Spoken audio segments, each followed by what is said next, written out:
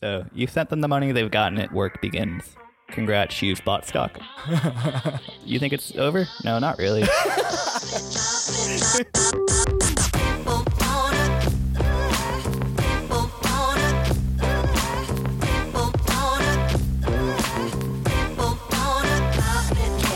Hello and welcome to the Open Hardware Manufacturing Podcast, the podcast about making open source hardware. My name is Stephen Hawes. And I'm Lucian Chapar. And today we are talking about buying stock. When it comes time to actually buy the things that you're using to sell, how the heck does all of that stuff work?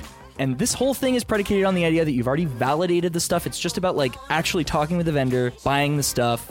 A lot of this is like talking about what do you want to be upfront with your vendor about, like shipping time, duties, shipping terms. A huge part of this is also how much quantity are you buying and how much capital are you tying up in that quantity. And then lastly, we'll touch on like the legal side of buying things, that purchase order agreement and the considerations that go into it, from like what criteria does that vendor get communicated in that final contract? What do you need to include in that document to make sure your liabilities are covered?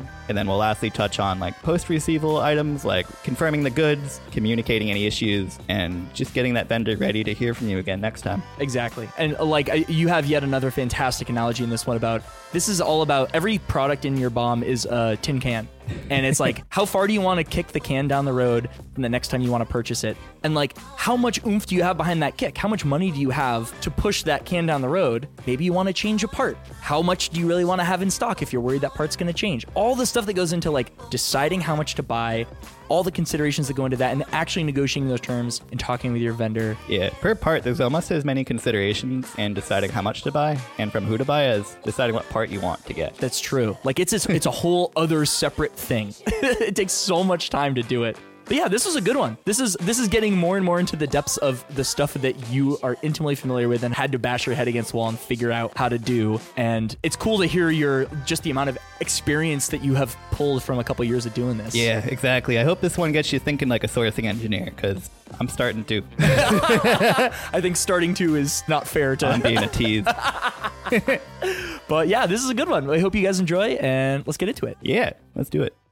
So before we get into the actual bit about sourcing, everything we're going to talk about in this episode assumes that we've already validated the source. So like we've bought some units from a place, we've done a validation test in some capacity, and we'll go on later we'll probably do an episode later about like validating a supplier, a vendor. For sure. But everything here assumes that these are all validated. This is after we've kind of already picked a vendor, picked a product, picked a part, you know? Yeah, and to hedge it a little bit, sometimes you're buying such an assured commodity, like a resistor, that maybe you haven't bought from there before, but you're pretty good assurance shit. You're going to get the X-Acto knife you thought you were. Exactly. You don't have to validate like a 1% 10K 0805 resistor. You lose your mind. It's going to it's going to do what it says on the tin. There's some, and like screws, with very, very few exceptions, that stuff is just, it's a commodity. Yeah. It's not like a custom or weird thing. It's just what it is.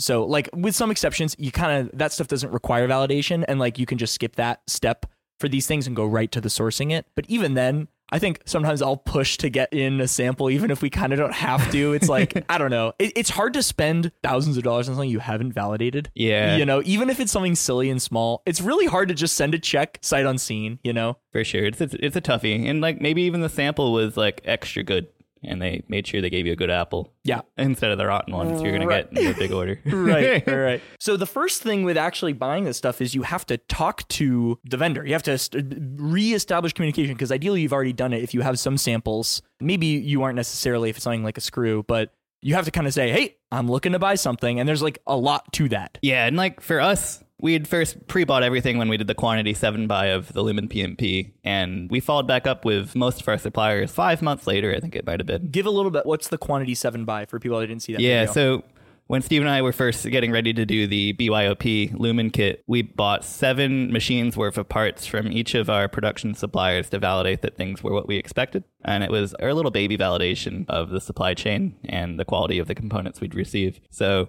we had our suppliers picked out. We knew who we'd be giving money to in production. But there was a long gap in time between that quantity 7 buy and being like, hey, we've tested your stuff. We have our packaging ready. We have our website ready. We have our sales and marketing material ready. So We had to reintroduce ourselves. Like, the name of our company had even changed. That's true. Yeah. Like, Our emails were different. yeah. So like there was a lot there that we had to fix. We had to assure them, like, hey, things are a little different here, but it's okay. Same people. Yep. And sometimes the sales rep changes. Right. Some of the rapport you've built can erode if you don't keep it up. I think we even had a company not fold, but like close out, or our rep left and like went to another company or started his own, and like stuff happens. Kelvin. Our boy. If there's any semblance of time between purchases, stuff's going to change. Oh, yeah, exactly. Yeah. It's like your family can look a lot different each Thanksgiving. Exactly. Yeah. Like, who's this new person? that's the analogies are I can't help it. they're good. But so, yeah, reintroduce yourself, reestablish like expectations and what you need and what you're looking for. If it's a new sales rep, give them the spiel again. Yep. I typically have a like boilerplate. This is Opulo. Here's what we are. This is what we do. Yeah, what's in that spiel? How do you say, like, if it, let's say it's a new rep, but it's the same company, you're like, hey, I just want to buy this thing I've already bought. Here's who we are. What do you put in that? It kind of depends on how personal of a relationship I think we'll need. Like, Okay. sometimes I can be lazy. If it's the person who sells us pneumatic coupler, Yeah. they don't need to buy into the story. But if it's like a PCB vendor or like someone I want to customize a product, like, I try to get them Stoked on the hooked on mission. us, yeah. Yeah. Exactly. Okay, so you have like a little boilerplate intro you'll give to them. For sure, exactly. Sometimes it's useful to have them have confidence in us because we might not be buying very many items. We might be buying a lower quantity than what they're usually talking to people for. But I have to assure them, like, hey, this will be recurring business. Like, the pump and valve vendor is usually selling 3,000 pumps at a time. Yeah. And we buy maybe 500. You just have to make sure they like us. Yeah. Yeah. The juice is worth the squeeze. And if it's not worth the squeeze, you're nice. And they're willing to deal with it anyway.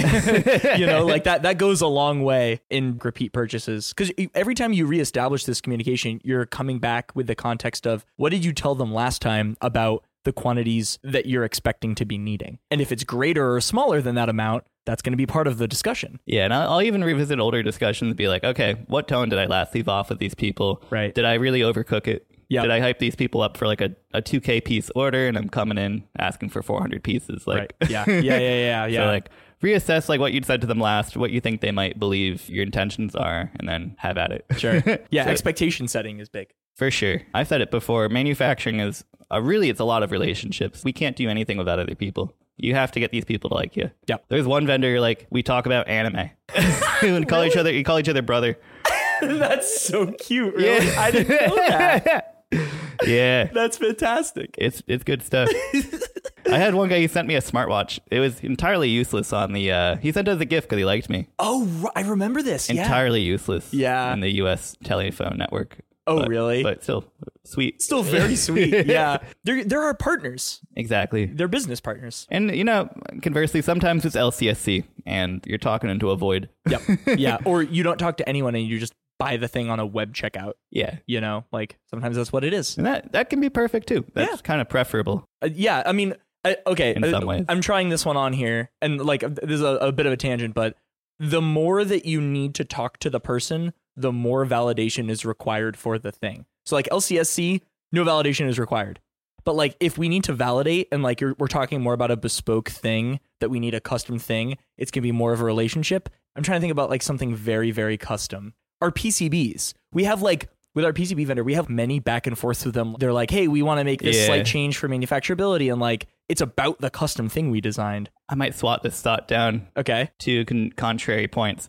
PCBWay will take our money for any PCB and we almost never hear design feedback. That's true. And then Amazon will sell us a drag chain that's the listed dimensions of what you need, but when you get it, the whole pattern's different or like it sounds too weird when moving. Well, I said validation. Yeah. I like PCBWay, we don't need to validate that board because we know the board's going to be perfect. Yeah. You know, and we don't need to communicate with them. But if there's something we need to validate, then we talk to them. What was your second example? Like Amazon. You'd think you're just getting a drag chain, but there's a lot more to it than that. Right. Well, yeah, I guess so. Yeah. So Amazon's an exception, but like we shouldn't be sourcing mostly anything from Amazon if we can help it. Yeah. I even noticed on LCSC, there's a like counterfeit and fraud warning, and it's like a weather report and severity. Like it's reported as a percentage. What? Yeah. There was a TI chip we were buying, and there was on the product page a 30% likelihood of counterfeit. Wow. So of course we went direct to source on that. Yeah. Yes, exactly. So yeah, you don't really necessarily know what you're getting. Right. So always do your due diligence. And Sure. your job as an engineer is to know that what you're buying is what you need. Okay, well, never mind on my thought. I thought maybe I had something profound there. I guess that's You might be onto something. I don't know. I think it was more of just finding a trend, but either way. I'll await your Medium article. Medium. Medium, you mean? Yeah. So talking to the vendor. Exactly. Yeah, talk to them. Typically, it's, again, WeChat. Sometimes it's email. Sometimes it's an Alibaba message. Those are my three. I can't really imagine much else. Yep. Disclaimer, if you wait too long to get back to them, they'll call you at weird hours. Sometimes that's not productive. Why? There can be language barriers. There can be like a factory noise in the background. You might not be It's in at front 2 of a.m. I need to be in front of a computer to really say much of anything useful to these people. And Sure. like, if I wait for them to call me, they're frustrated. Right. No, they're already frustrated and you don't have the information in front of you in order to have like a meaningful conversation with them. Yeah, I'll just say refer to my last message. Right.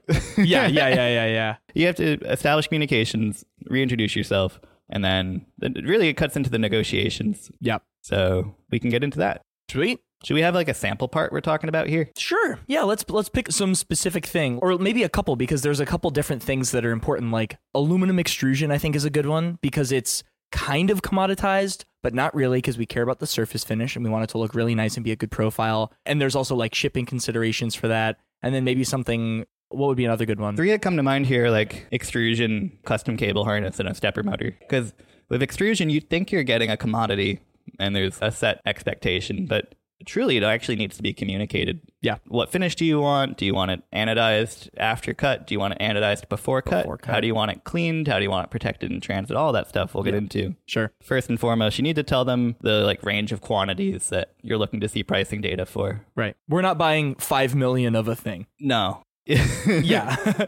And like it would be useless for their sales team to get us a quote for, well, first, so there's something important here, which is talking about minimum order quantities. Sure. Like there are some vendors that won't sell you anything at a volume under 500 units, 1,000 units.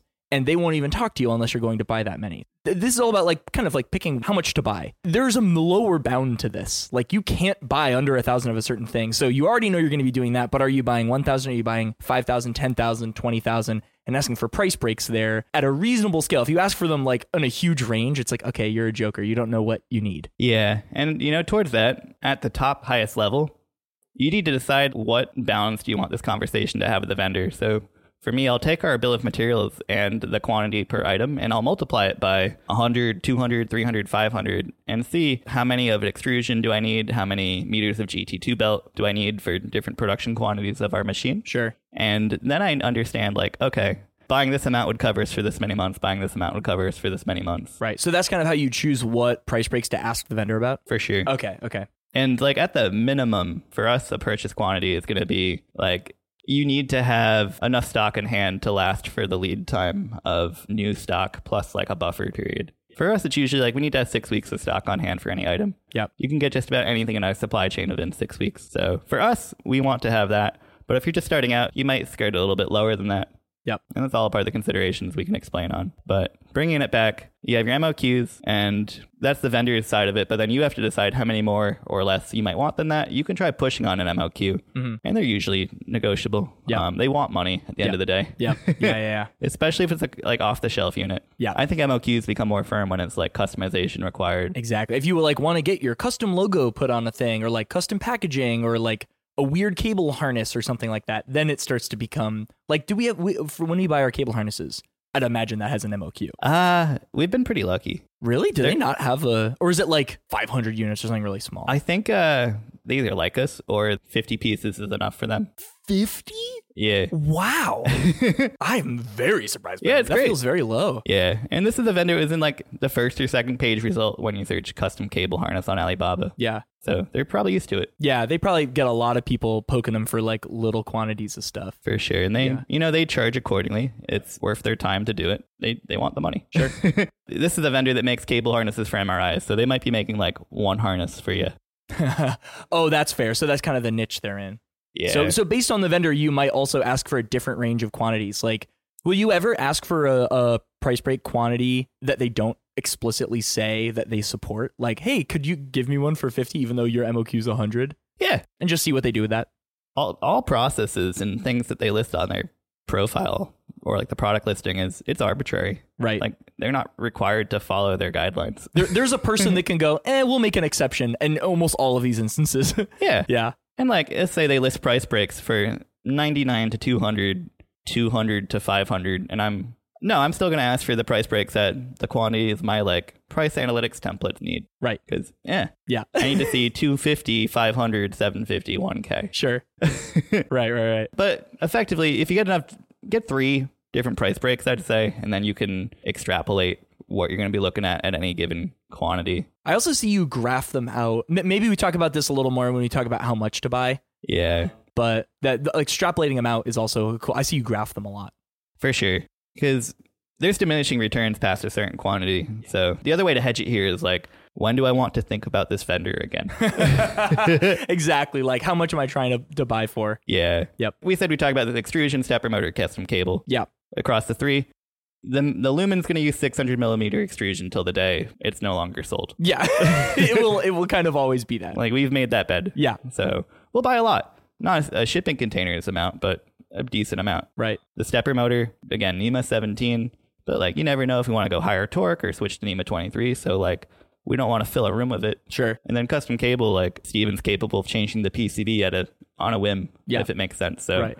I might not want to have more than 100 machines worth of cables. Yeah. Pretty more hand to mouth on that kind of thing. Yeah. So think about and this is really blurring into how much to buy, but think about the liability of stock you might need to scrap if you want to upgrade your product. Yeah. Let's just go through the rest of expectation setting and negotiating.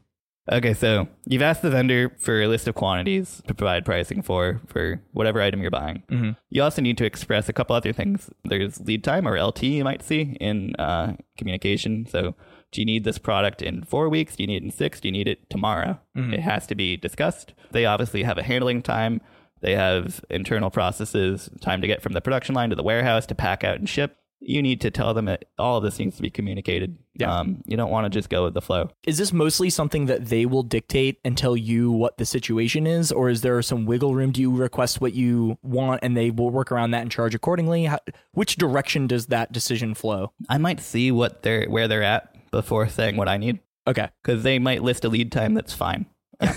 Yep. But if it's not fine, then I might put some pressure, my thumb on the scale. Yep. Like a 12-day working time for a custom PCB could be fine, but maybe we scrapped half of our line's worth of PCBs and I actually need to exert some pressure and ask for expedite. Right. And like I said before, money can kind of do anything. Mm-hmm. Yeah, if you pay a little more, you can get things happen faster. Yeah. If you really need it. Yeah, I learned it was like a $50 expedite fee to get PCBs out of a factory like twice as fast. Wow. It was like, yeah. That's the easiest $50 spend ever. Yeah. If we were need boards, yeah, there's cha-ching, send that $50. Send. Yeah. Exactly. Yeah. Lead time, see where they're at, then express your needs if needed. Mm-hmm. And it's also a good point where deliver date versus ship date is kind of how vendors will play with this a little bit. So make sure you're clear about the date you need the parts here by. Mm-hmm. Because the vendor might use slower shipping means than you'd anticipated. Right. So we talk about the delivery date. Yeah. And then they can think about the lead time and shipping, and it puts that in their heads. They're not just throwing it to a shipping carrier. Sure. And they're like, I'm done once it hits this, but it's going to take 3 weeks on a boat to get to you. And like, that's your problem. That's not. Yeah. Being communicative about when you expect to see it at your door is probably a better way. For sure. I also say here, we need to go over the quality requirements and the packaging requirements. So once they see that you're serious, you have a lot of leverage. Mm-hmm. You can express like the things you need them to do. Hey, I need you to make sure each of these motors rotates counterclockwise when powered on these pins. Right. We need to make sure that each of these stepper motors has our logo engraved, or all these cables have connectors crimped, no loose wires, no strands of copper exposed. Right. Yeah. You have all the power in the conversation when you're a moment from sending the money. Right. Yeah. And so like if we're rebuying something we've already bought, this should be more of like a reminder, right? Like if this is the first time that you're buying it, you're establishing this stuff, but this is more like if you rebuy cables, will you reestablish with them like, hey, as a reminder, here are the quality requirements that we talked about before. I'm expecting that same thing on a purchase. Or do you just say, hey, more of that, please? Totally depends, right? It depends on the product. It depends on how it was last time. Right. So like, I'm going to bully the cable vendor. The last time we got those cables, one of the 6 boxes cables were like loose and hanging out of it. Right. I remember this. Yeah. I use a rebuy as an opportunity to be like, I need this done better. Right. Hey, this egg carton packaging for these pumps and valves was unacceptable. Right. It was all shattered and the pumps and valves were loose. Yep. Do better. Yep. I need to see this better for another purchase. Because that's the time to bring it up, because there's another imminent purchase. And like, that's a great time to be like, hey, if we're going to do this again, I need to see this not be broken.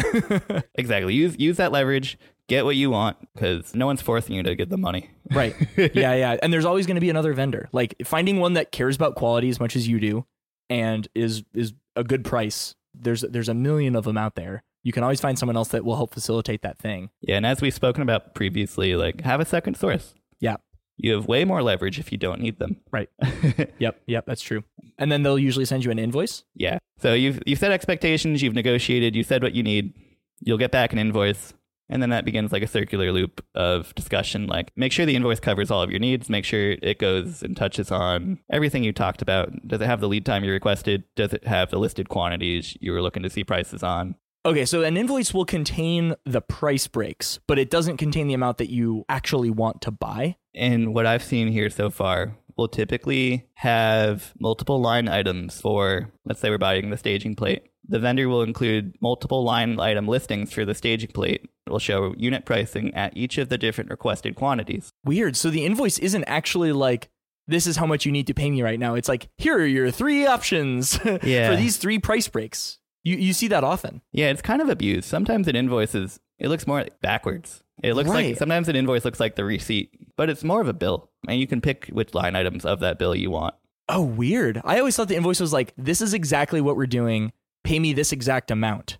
But it's really like, then we issue the PO, and that's really what does that. Right, exactly. Okay, interesting. So the invoice is really the thing that tees you up to now make the decision about how much to buy. Yes. Okay, and that I think is probably one of the larger points here about buying stock. Is like, one of the hardest considerations is, how much do we actually purchase? For sure. That's arguably the hardest part of this. Would you agree with that? Yeah, I would. I can get more time. I can make more time, but capital is finite. Yeah. And for a hardware company, you need to spend a lot of money to get the thing to even think about making money.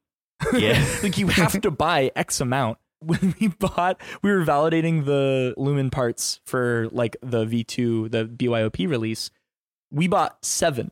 And I think we bought 7 because we needed exactly 7. Like, we had like a lifetime test, a production like goal for each of those 7 machines so explicitly chosen. It was so cute. It was so cute. And then after that, we did a quantity 100 buy, because there was price breaks at that point, and like, we only had so much money, and we could I think that 100 quantity buy drank like 70% of our money.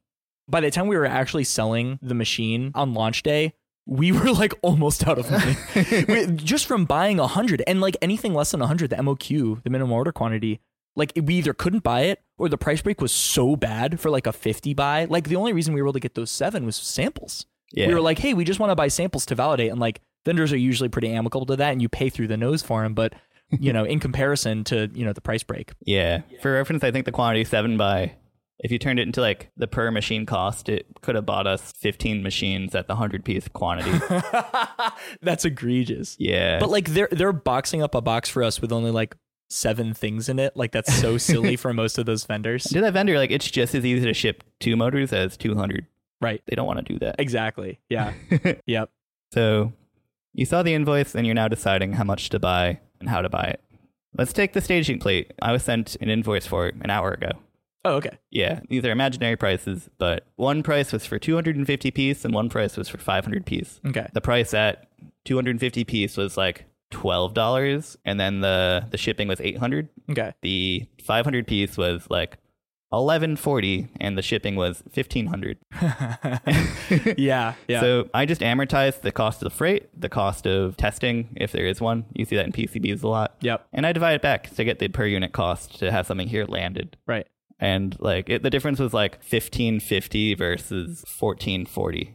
So it's like not a huge difference. Do we want to save $1 and change per piece, but spend twice as much? Right. Yeah. Like literally double the amount of capital that's out. And like, but it depends. Yeah. Like, and also, how quickly are we going to drink 250 of those things? Like, if in 3 weeks you're like, I need to do it, then we're probably making enough money selling those 250 to afford spending the capital on buying 500 of them. But like, if you get that kind of quote back, you know that there isn't a huge pressure to buy the 500 unit piece because there isn't a crazy price break for buying that much more. We've kind of maxed out. We've hit the point of diminishing returns on a price break with 250 units. Yeah, so I bet you can guess which one I bought. Did you buy 250? Yeah, it's just not worth spending as much as the 500 piece. Right. And if you have more capital than God and like you don't care about cash flow, then buy 1,000. If it's something that you know that you're going to have a lot of, you know, but like in general, that $1 per unit isn't going to move the needle as much as like having all that capital freed up to do something else. Yeah, exactly.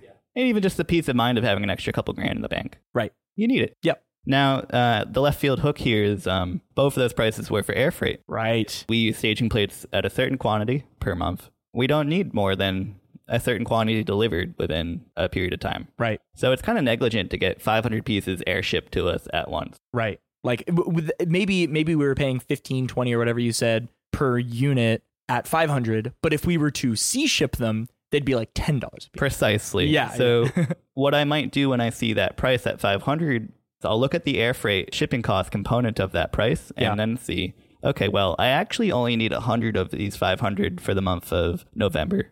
The rest can take 8 weeks to get here for all I care. Right. So then we can go, okay, well, if we had them ship 100 pieces air, that would be, I don't know, $300 to get that here. And the rest can go, the other 400 pieces will go by sea for $300, $400, $500. Right. It's like, okay, well then now the staging plate's $10 a piece. Yeah. I'm not a calculator, by the way. These prices are Yeah, just made winged. up. Yeah. And what that does is it saves you more money per unit, but you're still tying up more capital because you're still buying that 500 quantity piece, but it's just a fair amount less expensive than it would be air.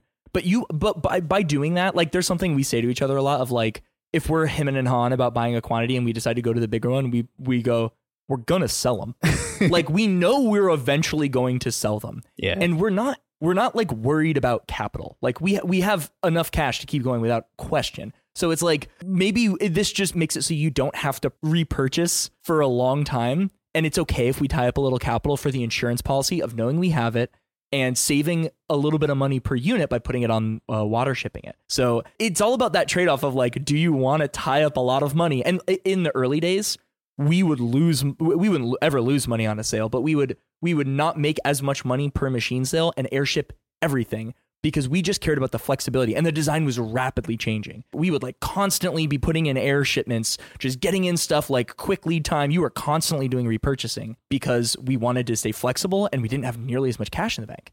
And we wanted to be, you're not going to be nearly as efficient, but that's okay when you're starting. And later on, you can start thinking about, okay, we'll put some on the water. Yeah, being literal about it. Like it was not worth having more than like 100 pieces of a Lumen motherboard at a time because they could change. Yeah. We're getting all this great feedback from the community. We want to be able to apply it. Right. If you have something really stable and you have a ton of money to put into it, save money per unit. If you know you're going to sell a really stable thing and you have the capital for it, invest some of that maybe not all of it. It's still not great to type a lot of capital into inventory, but invest it. And then you know for sure you're going to save money per unit, but that's the risk, right? That's the calculation is like how risky versus how much do we want to save money? It's hard. Yeah. And I got 2 more points on that. Like we always have some assurance like, oh, if I bought too much extrusion and we want to change stuff, I could sell it on Amazon for us.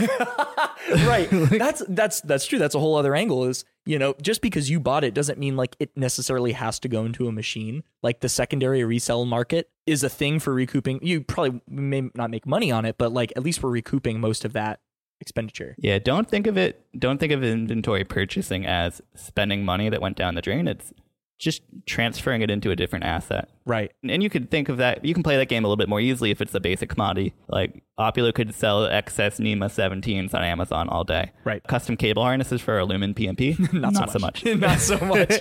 Yeah. So those things that are more generic are a little easier to buy larger quantities of because we know it's we could just resell if we really had to for some reason. Yeah. You know, if we bought way too much. We actually have a box in the back room that's like stuff to resell. a lot of it's probably Rev 3 motherboard components, like electronic components that we just like don't need anymore.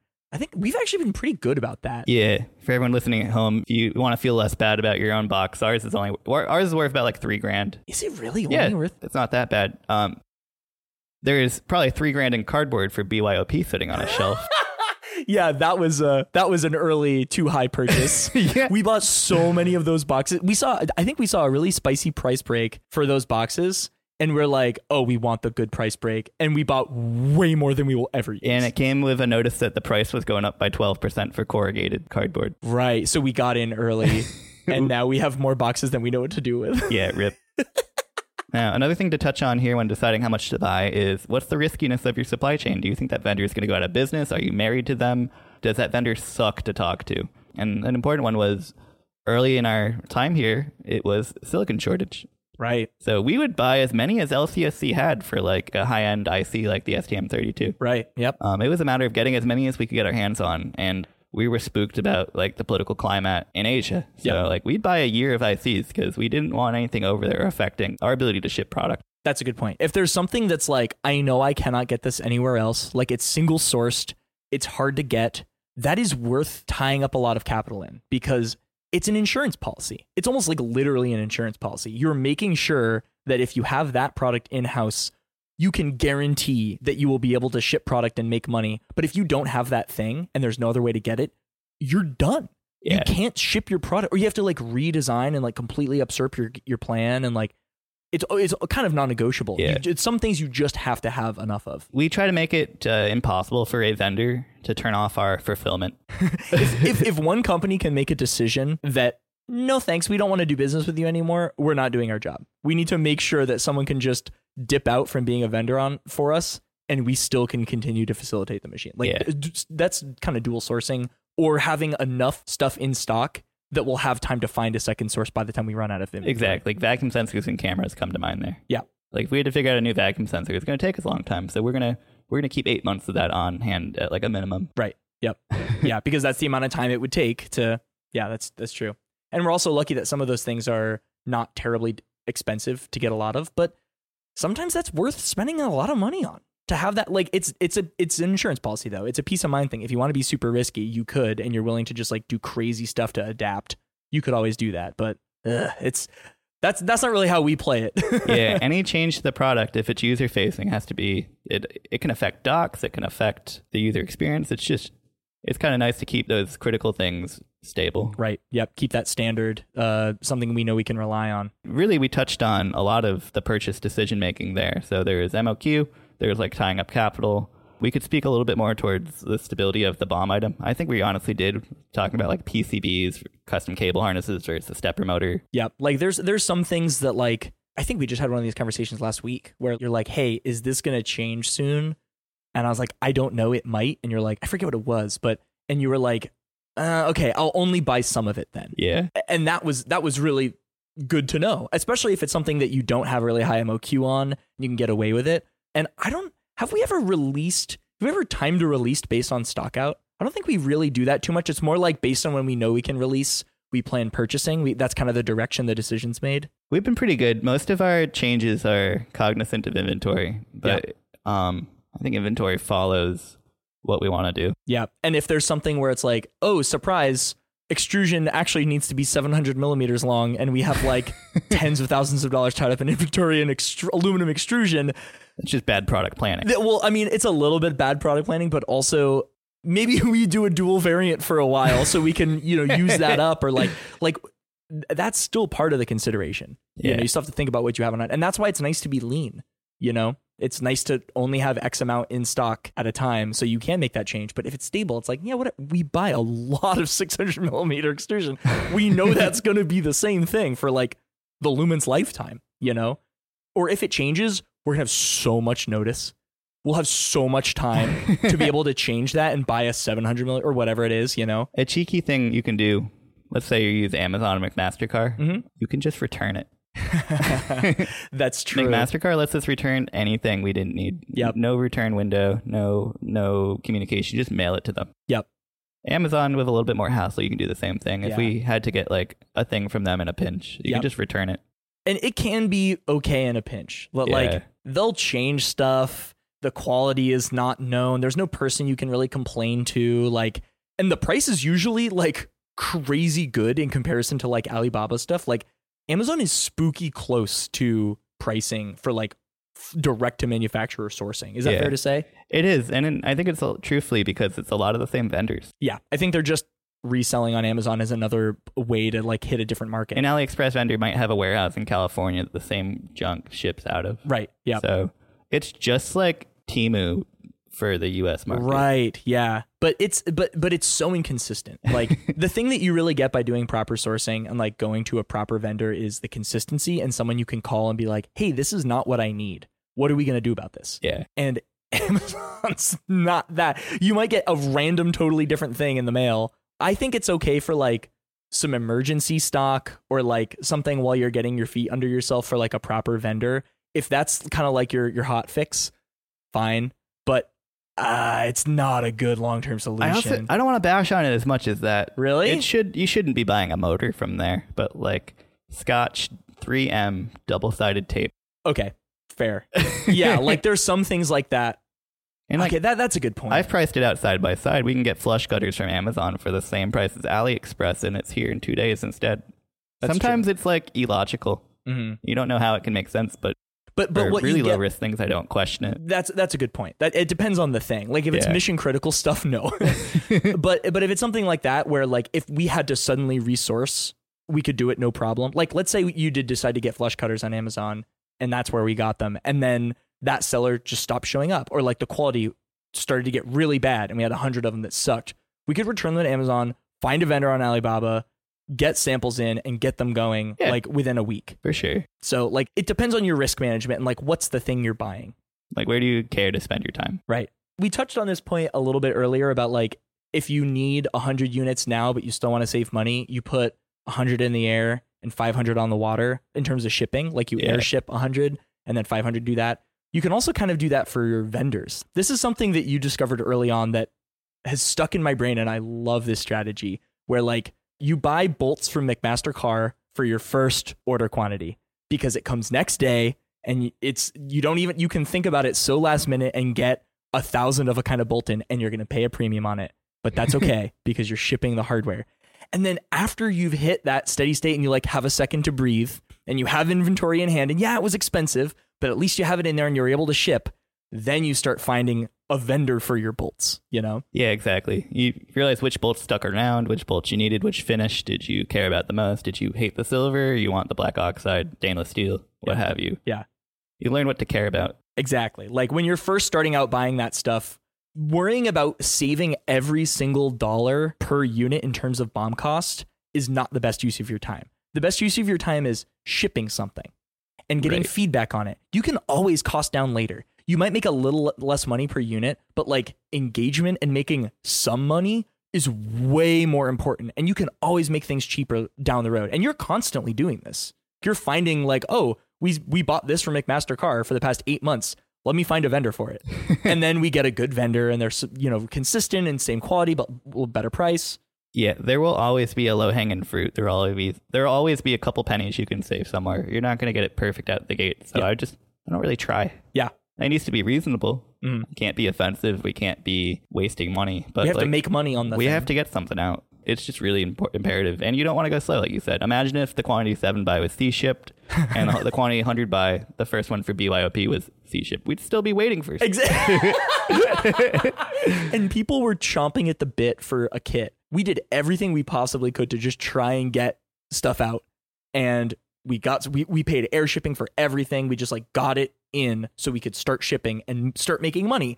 And then we started worrying about getting that profit margin to be higher so it's like sustainable and we could start thinking about hiring someone or paying ourselves or that kind of stuff. If we presume that an amount of lumens will sell per month for the foreseeable future, it's imperative to get that out sooner than later. Yeah. You'd rather turn on your revenue stream as fast as you can. Exactly. Yep. I don't want to wait 3 extra months to start making money to C-ship one. Like I'd rather have been getting that recurring revenue stream. Yeah, exactly. And even if you make a little less total profit, you have an extra month of being on the market. And like starting earlier and getting that stuff out is always better. And if you don't think you're going to be recurring selling those products, you should probably have some market research or like some hope, at least some reasonable expectation that you do. or B, believe it more even if you don't think it's true, because you kind of have to believe it when you're starting something like this. You have to operate under the assumption that part of it is going to work, because if you don't, you're pulling too many punches. Yeah. The CEO at Formlabs had a really good quote. He was, you could decide when people buy your product, but you can't decide when they stop buying it. I don't ever remember him saying that. That's interesting. Yeah. I think his point was get it out there, Yeah. because you don't know when the window of it being relevant to the market is going to close. Will close. Yeah. Yeah.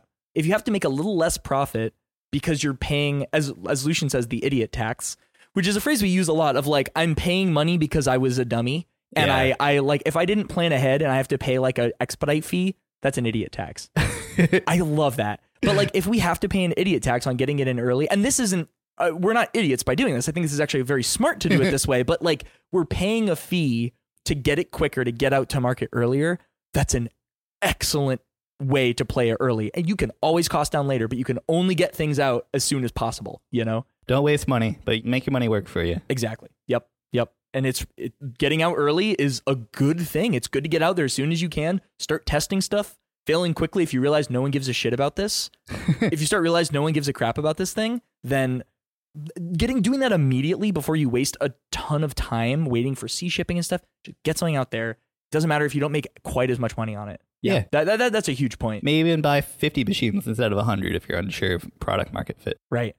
And honestly, we could have bought like, we sold out of that first 100 in like an hour. Yeah, we should have gotten more. We should have bought more, but we weren't sure if we would sell like 4 machines or like 400. We had or 4,000. Like we literally had no idea what it was going to be. So we got the cheap, and we also couldn't have afforded buying. Yeah, we had to do this. We couldn't have afforded to buy even a 200 piece unit because 60% of our money was tied up in that first quantity 100 buy. Yeah, and probably a lot of people listening are ready to interject and be like, wait, what about? I think I know what they're going to say. Okay. We could have launched with a lead time good enough to buy everything on launch day, but we didn't want to. We wanted to have machines in stock that day. That's a good point. Like if you have enough capital to get a sample build and you get them in and you do, as Lucian and I did, the quantity 7 buy. Yeah. If we can get those in, validate the parts, and know that you can just say to the vendor, hey, we got more money, it's time to go. You can just do that pre-order and buy that stuff then with a lead time. But we wanted to have them available shipping same week. And that was really nice. You can negotiate for net 30 payment terms. What is that for someone who doesn't know? With net 30 payment terms, you can pay for the goods within 30 days of receival. Right. It's going to be very hard to do if you're just launching your hardware product. Yeah. Like no vendor in their right mind is going to give it to you. But if it's a recurring buy, or it's like your new launch of a product, probably more feasible thing to request. That kind of lets you pay for the stuff with the money you made for selling it. Yeah. It's like putting the cart before the horse in kind of a cool way. It's like a pre-order for the supplier. Yeah. And it helps with cash flow a lot. Especially if you're going like batch purchasing or something like that, it helps quite a bit. So yeah, that's a huge point. How much to buy is like one of the hardest questions to answer. And we're constantly like, I don't know, like what's going to change? It's hard to say. We always wish we had some algorithm that just told us. It would be nice. But the algorithm is us going, like that Larry David gif where he's like, he's unsure. That's what it feels like every time. Like it's all just depends on the risk trade-off that we choose to do for that part. Yeah. One more point on it is our forecasted consumption is a huge part of deciding what to buy. Oh, that's a really good point. And so that's something that you have in Aligny, right? Which is our inventory management. Exactly. But it's a value you can do on a Scratchpad if you didn't have an inventory management tool. But it's forecasted consumption, just looking at a component that you use frequently and figuring out based on projected like sales amounts or production batches, like how much would you use in 6 weeks, 3 months, 6 months, 12 months. And that's kind of where I'm at most of the time here purchasing now. It's like, I don't care to buy anything in less than a 3-month amount, unless it's like a very bespoke thing. And I'll look at like the cost to have 6 months of it. And then I look at the cost of not needing to think about this for a year. That's like the best to me. Right. Yeah. If it's something so stable or like cheap per unit or easily resellable and it's also not a lot of capital tied up in it. We could just buy a year's worth. Yeah. I almost think of every component of our supply chain as a can, and I decide how much I want to kick it.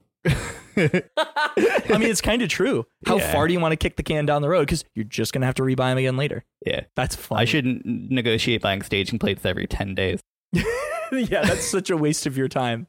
That's such a waste. Yeah. That's funny. I like that. Everything is a can. I really like that. That's good. Yeah. And like sometimes I didn't buy enough, and the guys have to figure out what to do and work around it, and that's okay. Yep. You don't want to be irresponsible enough to like hamper production, but Right. it's nice to be just in time with it. Yep. Playing it a little close is not the worst, because it means we can just change something so quickly. It's so nice. If we need to make a change on the line, the next week we are building a brand new thing. And we're going to maybe not make quite as much profit on it, but we can do it. And we don't have so much inventory sitting around that we're like afraid of doing it. You know, like being afraid of making changes stinks. With an open hardware thing that's easily configurable and people are giving us good feedback, we want to be able to change it. And having a lot of inventory in-house means we're inherently resistant to making changes, which stinks. Yeah. Like I just got back from the East Coast Rep Rat Festival, and I saw a room full of printers that had really advanced motors installed on like closed loop servos and all these like brushless configurations of machines running like Duet firmware. It was super cool. Yeah. I don't want to be married to a warehouse of NEMA 17s. Exactly. Not to say we're making that change, but it's the idea of it. Yeah. If we decided, hey, this is important for what we're making, we should feel like we can just do it and not be like, oh, but we have so many motors in stock. What are we going to do about them? Like, once the product's stable, having a little bit more inertia to the design is okay. And it's expected, because that's how you get the better price breaks. That's how you save more money, make more profit per machine, and make things more sustainable. But for when you're still like letting the thing settle and coagulate, I'm going to keep using that word. I love that word. It's good to keep it trim. For sure. So that's a lot on how to buy stuff, how to think about buying stuff. Yep. And what we found to work for us. We always give it the funny asterisk of it depends. It so depends. Here's our considerations. It's a game of juggling. Yep. You just got to keep the balls in the air. You got to keep things arriving, got to keep things shipping out of your warehouse, your factory, and pay the right price for things that make sense for you. Yep. This is what has come from, I mean, you were on the manufacturing team at Formlabs, and I think so much of what we do is informed by like what we saw there and what we liked and what we didn't about how things operated there. So that's our context too. And that they were very different in that they did not manufacture in-house like we do. So some of it is from learned experience of like what did they do, and some of it is I've never worked at a company that made units in-house before like this. Like I've never done that. So this is a lot of this is just brand new of like what we found to be the meta from personal experience and not prior experience, like trying things out. So yeah, it depends. That's just the context of where we're coming from on like what we've decided works well here, but you might find something works better for you. Yeah. And for those making open hardware with a CM, it's a little different. Yeah. You might find that your supplier or your CM manages this stuff and you get to throw it over the wall. True. You'll probably help with the high value critical to quality components. You'll help them in purchasing them, but you can also make a lot of this their problem. If you're in the situation where you need a CM or you have one, you could make them deal with this. Right. Like, I don't think anyone at Formlabs was dealt with like sourcing screws. The CM will handle a lot of that kind of stuff for you. But like you said, the more critical stuff. And this was much more, I did a lot of like validating a second source part at Formlabs of like, hey, we want to get this in. Is this going to work the same, equivalent to what we already have? But I bet you did quite a bit more of working with the CM on this because you were actually on the manufacturing team. Yeah, exactly. Yeah. We didn't give a rat. I'm not going to say that word. Yeah, this is a Minecraft, or what's this is a Christian Minecraft This is server. a Christian Minecraft server, yeah. Yep. Mitchell's going to clip that for sure. For example, like we didn't care where the screws come from, like you said, but the linear motion, we told them where to buy. We practically bought that for the CM. Right. Yeah. But there's no CM for us. But it's worth expressing like what that might look like if you're in that situation. Totally. Yeah, 100%. Because what you're doing now is you're not spending money on the CM. You're not spending money on the parts. You're spending money on a CM contract saying, hey, I need you to be able to make 50,000 of these a year for me. And that's a very different cost now. Like we are so lean with our expenses. Cash flow is like so chill for us because we sell machines, we turn around and we buy more machines with it in the whatever quantity our capital affords us. But for a CM, you have to have like many hundreds of thousands, if not millions of dollars on a contract. I was thinking 50,000 units, but like tons of money to even start. Let's take like a desktop speaker. You're paying for that factory to make the injection molds, buy the initial stock, have their production engineering team build all the jigs and fixtures and Pogo test jigs that you might need. You're paying probably a deposit on securing the labor. You'll eventually segue into paying per finished good, but like it takes a lot of capital to prime the pump, so to say. Totally. Yeah. So like a lot of this kind of only applies to people doing their own manufacturing. Like some of it probably is also like how much to spend money on. Like I don't know if Formlabs or like other companies that use the CM thought much about like how much, if they were buying a linear rail, were they actually buying it? Were they just telling the CM how much to buy? Like I know you can buy stock and send it to the CM for usage. So some of it might apply, but like this is heavily focused on like what if you're doing manufacturing in-house, you're building your own thing. At the CM, you might be considering like they might charge you per square foot on warehouse storage fees at their facility. Right. Like they might charge you based on how many finished goods you have sitting awaiting a sea shipment. Mm-hmm. Like maybe you have to pay $100 per unit per month to store it for it to ship out via sea. Right. Not that crazy a number actually, but Yeah. it's always just a balancing act. Your situation may vary, but these types of considerations are going to be there. Yep, for sure. So we've talked about how to buy, we've talked about how to talk, and then now it's like how to pay. Yes. And there's a lot to that. Yeah. So ultimately, you have an invoice. You've selected the line items on that invoice you wanted. Mm-hmm. You've given feedback on it. You've gotten verbal confirmation that what you're asking for is okay, maybe with or without your changes being met. And you know plus or minus 5% how much it's going to cost. Yeah. And then you have the PO. And I should define it before getting further into it. Purchase order is a legal document form used by a buyer and sent to a supplier for an order. A purchase order specifies items, quantities, prices, credit terms, we'll get into that, for a purchase from a vendor. It's a legally binding contract when a vendor accepts the purchase order. So this is like in the books, we're doing this. Not a verbal confirmation, not a Alibaba message. This is like this is happening. Yeah, it's a legal contract. Yeah. Like there's international business case law around purchase orders. Oh, cool. Okay. Yeah, like it's not just a napkin agreement. It's binding. It's a binding contract. Sure. And when they accept it, that's it. Yep. Sometimes you'll find that you have to get a returned signed copy from the vendor acknowledging it. Mm-hmm. That's pretty standard here. But the PO is the only thing that matters. Okay. All prior discussion can get erased. Every invoice you'd seen doesn't matter. Right. It's all about what that PO said. Right. And the PO is going to touch on a couple different topics that hopefully you'd pre-negotiated, and there should be no surprises because you, the purchaser, is the one that writes this. Yep. So you write so many POs. Yeah. We have a couple hundred out now. Cool. Yeah. That's pretty rad. It's not bad. Yeah. I should probably just take it line by line. Yep. Now that we've defined what a PO or purchase order is, we can talk about like the other criteria that it needs to touch on. So there's payment terms, and that's like, how do you pay them? When do you pay them? Is it cash in advance? Are you paying 100% of the bill before anything is done at that vendor? Are you paying net 30? i.e. you're paying within 30 days of receiving everything. There's another form where it's 50-50, where you pay 50% upfront, and then 50% is paid either upon goods being ready to ship or upon goods being received or within 7 days of goods being received. There's a lot of different strategies here. Do you ever like really try and force one? Like if you really need to keep cash flow, to keep cash in hand until you have an opportunity to sell the thing that you've purchased, net 30 is nice. And I think we kind of started shifting into net 30 because it's kind of a standard thing, but like we also didn't really do it for a long time. Is that fair to say? To get net 30 terms, it usually actually involves a credit application. Right. Yeah, that's true. Like if we don't pay net 30, we can be sent to collections. Yep. The business needs to have assets worth something. Yep.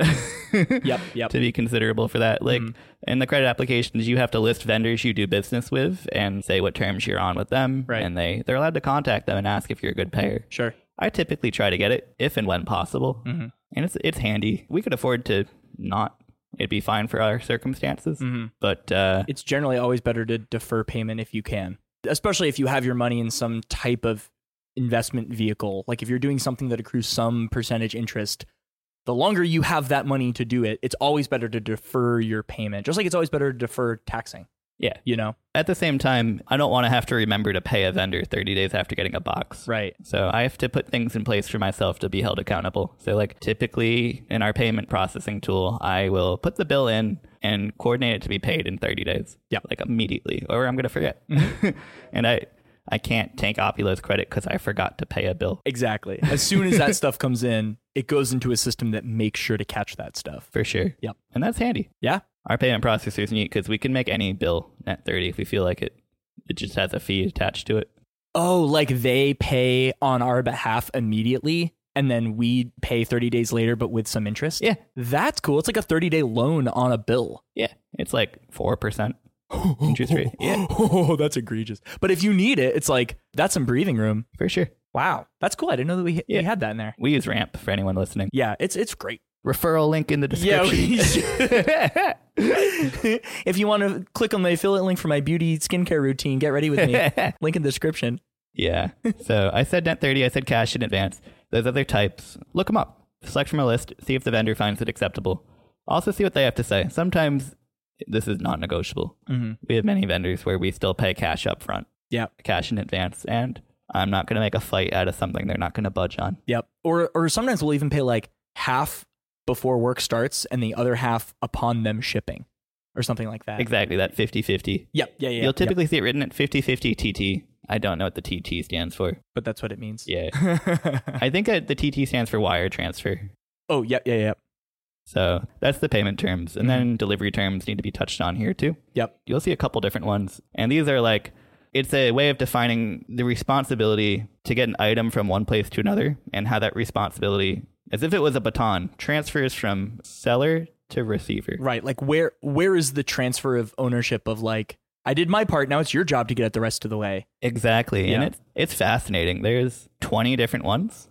Opulo here only thinks about 3 of them that I can speak towards. There's X work, which is the vendor has your stuff at their door and they say, come get it. Typically, our vendor is in Asia, so that's rather hard. Yep. It might be conducive to you have a shipping agency that picks up stuff from neighboring factories to palletize it for you or to fill a container for you. Yep. It's a handy one if you want to see the price of something without the shipping, without like their handling fee. It's a good thing to know, but at least for us here in America, getting stuff like air freight half the time, it's kind of an irrelevant number. Yeah. Then there's DAP, delivered at place, which is it's their responsibility to get it to your door, but customs is your responsibility. I'm sure I'm fudging it a little bit, but that's roughly it. They're responsible for it getting delivered, but it's your job to pay any bills that come up in the transit. Because of like duties and that kind of stuff. Yeah, duties, countervailing duties, anti-dumping, yep. all that fun stuff. Yep. If you're in a different country than the USA, I'm sure it looks a little different, but everyone has customs, unless you're in a free trade agreement zone, Yep. something like that. Yep. And then DDP, which is kind of like the gold standard for white glove treatment. Delivery, duties, paid. So that's the vendor does everything. They're even responsible for the guy that brings it into your front door. Yep. Technically. And they've paid for the duties to get it in through the front door as well. Yeah. Yeah. So I prefer the DDP or DAP. Sometimes a vendor is charging too much for the responsibility of handling everything. Yep. Sometimes it's like a no-brainer to give them that responsibility. Yeah. They have means of getting things to your door that others may not. Right. Yeah. Or like they have like an insanely good rate with DHL or some shipping company because they export many millions of dollars worth of material a month. So they have an insane rate. And there is no world in which this is more for like who's actually paying for the shipping cost, which isn't one of these 3 because we kind of never consider that. But the vendor knows how to ship stuff well. The vendor always knows how to get stuff to your door really efficiently. And like if they're charging a good fee for it, it's kind of fine to have them just do DDP and like trust that they're going to own it and take something off of your plate. Yeah, like let's say our vendor is Samsung Industrial. Yeah. They mastered how to get something from anywhere for the lowest amount possible. Yeah, exactly. Just let them do it. Let them do it. Let them do it. If this is a vendor that's not used to sending things abroad, you're one of the first like English-speaking clients of theirs. Yeah. Maybe they're going to be bad at it. Mm-hmm. Or just not as cheap. Like maybe they don't have a good rate or like it's confusing. They don't have a clean process or something like that. Yeah. Yeah. And sometimes that's worth putting up with for the price. Yep. But it depends. Yeah. Yeah, it depends. So that's delivery terms and then delivery timelines. So like we mentioned earlier, when setting up expectations, you need to have the delivery due date in your PO. Yeah. If you don't have this, you have no accountability. Yeah, it's true. And this is the day that it arrives at your door, like the day that it arrives at your facility, not the day they ship it, not the day they put it in there, but the day it shows up, right? That's how we play it, but it's up to you to say that. Because that's what we care about. Yeah. And if it's DDP, if it's truly DDP and their responsibility is like delivery, duties paid, they're handling all of getting it to us, it's within the scope, you know? Like if we had different delivery terms where like when it's in international waters, we hand off the baton, then the day that it arrives at our door is not their responsibility. But if it's DDP, that's what we're expecting, is that it's going to arrive at our door, because that's where the baton is handed off when it's literally already in our hands. Yeah, you got it exactly. And towards that, like, list the working time and the shipping transit time that you're expecting if needed. You can be as pedantic here as you need to be to have the assurance. It also is a matter of how much you trust this vendor, how repeatable are they. Ultimately, if you don't have the box you need, you don't have the box you need. So like what you put here doesn't matter. Make sure you're using a vendor you trust, because if you don't have it in hand, that's your problem, not really theirs. Exactly. Yep. And then towards that, also list the shipping lane. That's to say, like, what shipping route is something to take. Say you have a preferred shipping lane. Yeah. You want air freight via DHL. Yep. Say that. Yep. You were probably quoted for your preferred shipping lane anyway. Yep. So your PO should say who's shipping it and how. Like, let's say you really don't like a shipping vendor, or like, you know that they always drop it off at a different place down the street, or like, who knows what it is. Like, you don't like the fact that they don't track the thing as well and you can't see the granularity. You get to specify that too. Exactly. Yeah. And in specifying it, it gives you leverage. If they send it a cheaper way that's supposed to be the same in their eyes, you can yell at them when something goes wrong. Yep. If you don't specify what you want, you don't get to be mad about it. Yep. But if you send a PO and they sign it, that's the agreement. They don't have to sign it. And then finally here we have like the money payment method. Right. The vendor will accept money in a multitude of different ways. If you're paying on Alibaba, you have the choice of paying by credit card. You have the choice of paying by Alipay. You have the choice of paying by wire transfer. And if you're not on Alibaba, you have all those same options, except you don't have Alibaba Pay. Yep. Vendors kind of prefer wire transfer. I think payment processors like Alibaba have a fee. Yeah. So you can go off platform and do wire transfer if you prefer. It's really up to you. Wire transfers take a couple of days to get there. So I typically show the vendor a screenshot of the transaction being placed on my end. Thankfully, they're pretty trusting, and they begin work within hours of receiving that screenshot, even if it takes a few more days to get the payment. For the money to go through. But pay attention and see if your vendor is a stickler and they want to see the money in their bank account before they begin work. Sure. If that's the type of game you're playing with a vendor, then maybe pay a credit card for that first 50%. Yep. And you'll pay $50 per 1,000 on that fee, but you're getting them to start work days sooner. And that's worth it. Yep. It can be. I'd Sometimes pay $50 per day to reduce the lead time most times. Yeah. Yeah, for sure. And wires are, if you have a domestic vendor, you can send like an ACH wire transfer. But if it's an international, which is pretty likely that you'll have some international vendors, you have to send a SWIFT wire transfer. Yeah. Do you want to describe that? You're definitely going to correct me on some of this. I'm sure I'll be incorrect. But ACH is like a domestic American wire transfer between bank accounts. SWIFT is for international. And they're a little bit more involved. You have to give a little bit more information and stuff. I think do they take longer? They probably take longer than an ACH wire, right? It depends on if you want to pay a transaction fee for expedite or not. Okay. And it took us, like, you can either do whatever bank you use, they have some information. Like, sometimes they have a portal for like doing a SWIFT wire transfer. Our bank actually didn't let us do it without going into the branch to do a wire, which was wild. So then we paid for this service that they have where we can do it online, which is imperative and like easy money to spend. So you don't have to drive to the bank every time you want to send. Yeah. That's just silly. And then also there's payment processors that will also do it. I don't know does Ramp do SWIFT? Yeah. Does it really? Yeah. Oh, so that's probably where we do most of our everything. Okay. So unless I'm being lazy. That makes it really, really easy then, because it's kind of a pain to use. Like if you try and use a bank's interface website, they're not usually the best. Yeah, we put up with it for a year and a half before getting like a nice tool. Yeah. And it sucked. Yeah, it was kind of crappy. Yeah, it took like it was like launching a nuclear weapon. Like it took 2 keys. Like Steve and I had to share each other's like login accounts just to like authorize anything. Yeah, it was a nightmare. But now it's so much easier to do it through a payment processor. So if you can get a payment processor to do it, Ramp is great. You can spin up credit cards with it, and like you can send wires and like put in invoices or POs and stuff like with Net 30 terms. It's good to have a place to manage all that stuff, and it's going to be a better tool than whatever your bank has. For sure. So you sent them the money, they've gotten it, work begins. Congrats, you've bought stock. You think it's over? No, not really. The post receivable, let's just jump to you got it. Yeah. You paid customs if they emailed you for that. And you paid DAP. Yeah, all that. Yeah. Post-receival, you need to confirm the goods as soon as you can.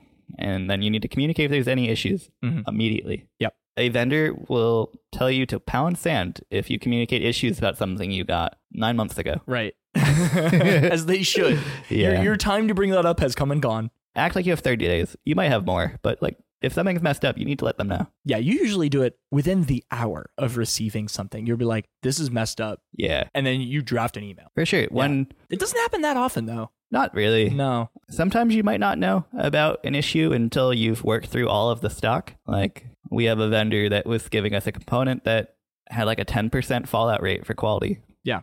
I'm going to bring that up at the time of repurchasing because I send them a photo of a bucket of them in the bad bin. But if something's egregious and apparent immediately, bring it up. Yep. Because if you pay to Alibaba, you have an amount of time to appeal the order, get some money back. Like for the vendor, their money is in like a escrow. Yeah, escrow. Thank you.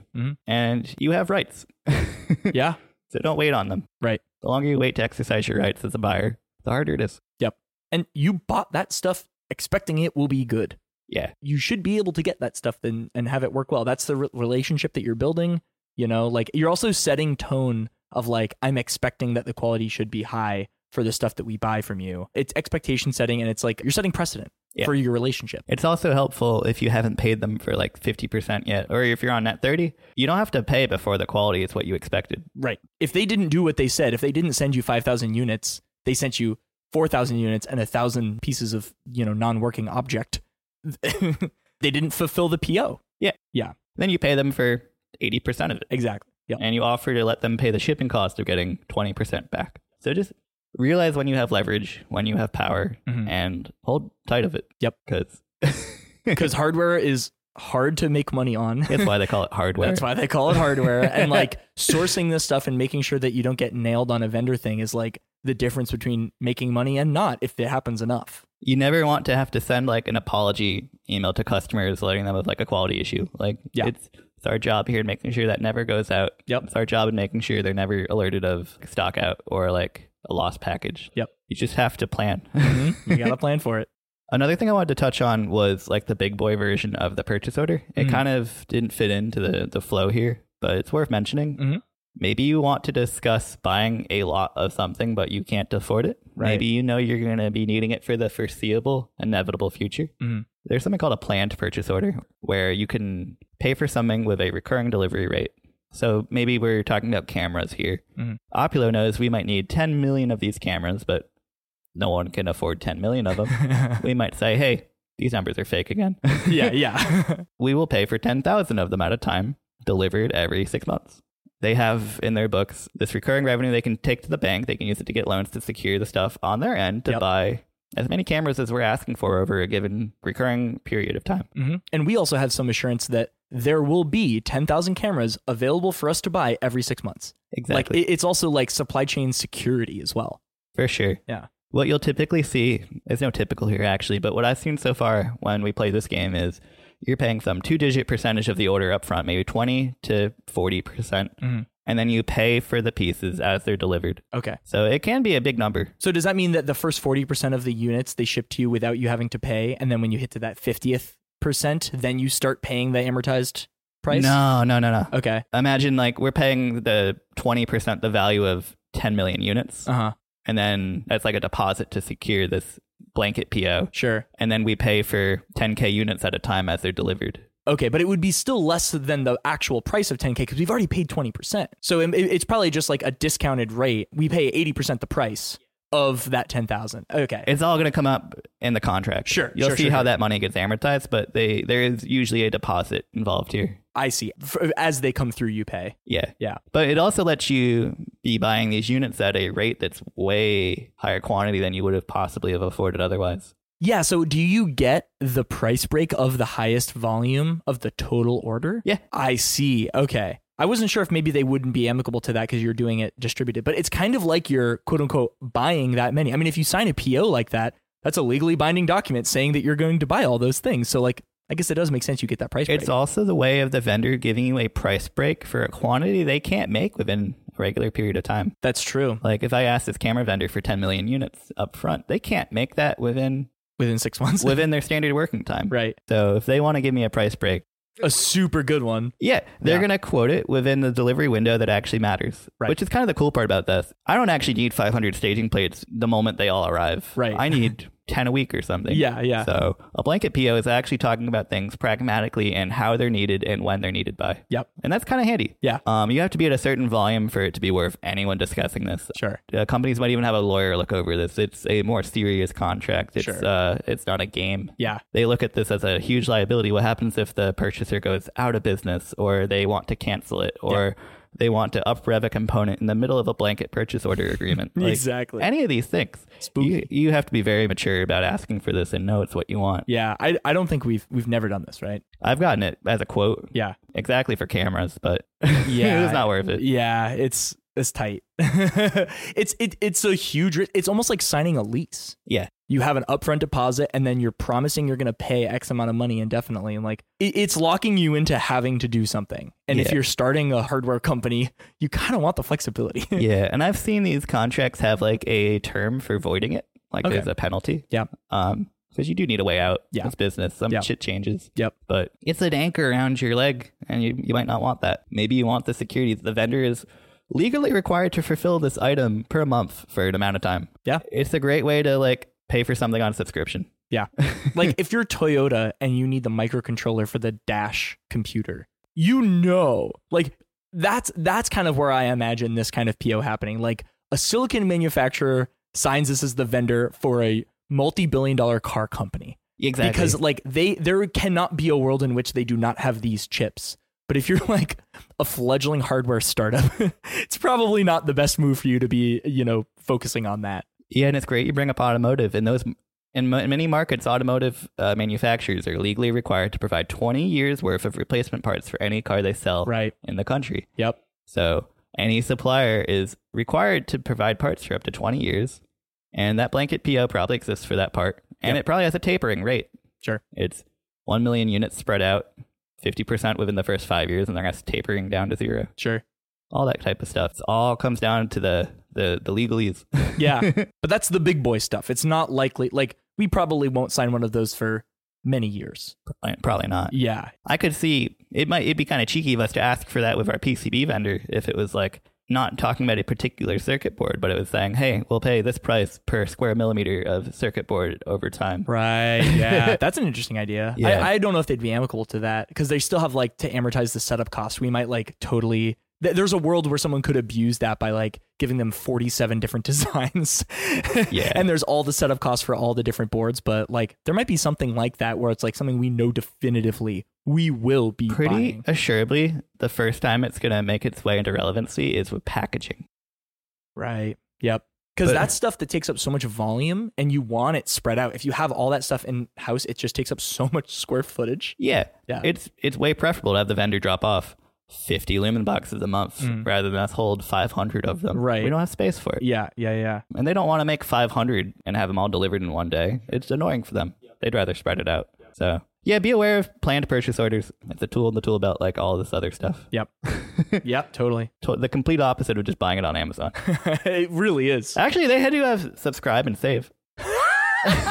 That is so cursed. Like how we buy like office snacks like Goldfish. Do the same thing with like, can you buy an STM32 on Amazon? That is the most cursed sentence I've ever said in my life. You can get the dev board with the breakout PCB if you like desoldering. That's some desperate. We looked at that in the middle of the chip crisis. We really the dev did. boards were cheaper than like the LCSC price for like a day. Yeah. Yeah. And they were There's- more obtainable. They were way more obtainable. Sad. It's so weird.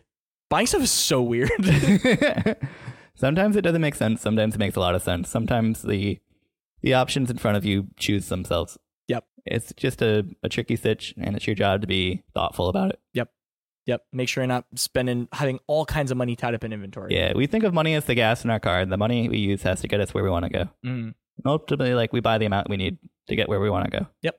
Yeah. A lot of the quantities will kind of become self-evident after a while. When you don't know how much you're selling, it becomes a lot harder. But you toss some of this stuff in a spreadsheet, you start to see where it makes sense. Like, if I have the money for it and I feel this confident about it, can I hit this price break? And if you can, you save more money per unit. And the bigger you get, the more quantity you buy, the more you save per unit. Like, it's just about growing in that way. So you save more money in your BOM cost per machine that you sell. And, it just takes time to grow to that point. But eventually you get there and you start buying much, much larger quantities, a lot more than 100 piece purchase now. And then off you go. Yeah, I remember the first time I sent a payment that could have gotten like a new Toyota. My hands were shaking. I remember, dude, there were some nights where like I'd be asleep and you're up talking to vendors at like 2 or 3 a.m. and you're like, hey, just so you know, there'll be like tens of thousands of dollars missing from the bank account when you wake up. Yeah, we didn't get robbed, man. We didn't get robbed. We just bought inventory and like, don't freak out about it. And yeah, checking the bank account the next day and like that much money missing is like, it's weird. But like sometimes that's what you have to do. That's how it goes. Which is nice to spread it out, but it is nice to spread it out. Yeah, as much as you can have that not be a huge financial hit to your books, the better. Yeah. Yeah, it's crazy stuff. I hope y'all learned something. I'd love to see the questions you got. Every single sentence here could have been elaborated on for an hour. Yeah. People get PhDs in this topic. Mm-hmm. Yep. And we got the YouTube University plus. Well, that's not fair to say to you because you spent a ton of time researching this and you also had a lot of exposure to this at previous jobs too. And I've worked with some really smart supply chain engineers. And multiple different hardware companies. Atish, Joel, Nikki, some people from Foreign Labs were awesome mentors on this stuff. Yeah. They know their stuff. For sure. All right, folks, so that is it for this one. Thank you so much for listening. Don't forget to leave us a review wherever you get your podcasts on Google Podcast or Apple, whatever the hell it's called. Don't forget to leave us a review wherever you get your podcast. It helps us out a ton for people finding this podcast, listening to it, and getting it spread out to more people. You can find Opulo on Twitter, Facebook, and Instagram. And also, don't forget to check out Opulo.io and sign up for our newsletter, where we write blog posts and do customer interviews with other folks building open hardware. And we'll see you in the next one. Thanks, guys. See ya.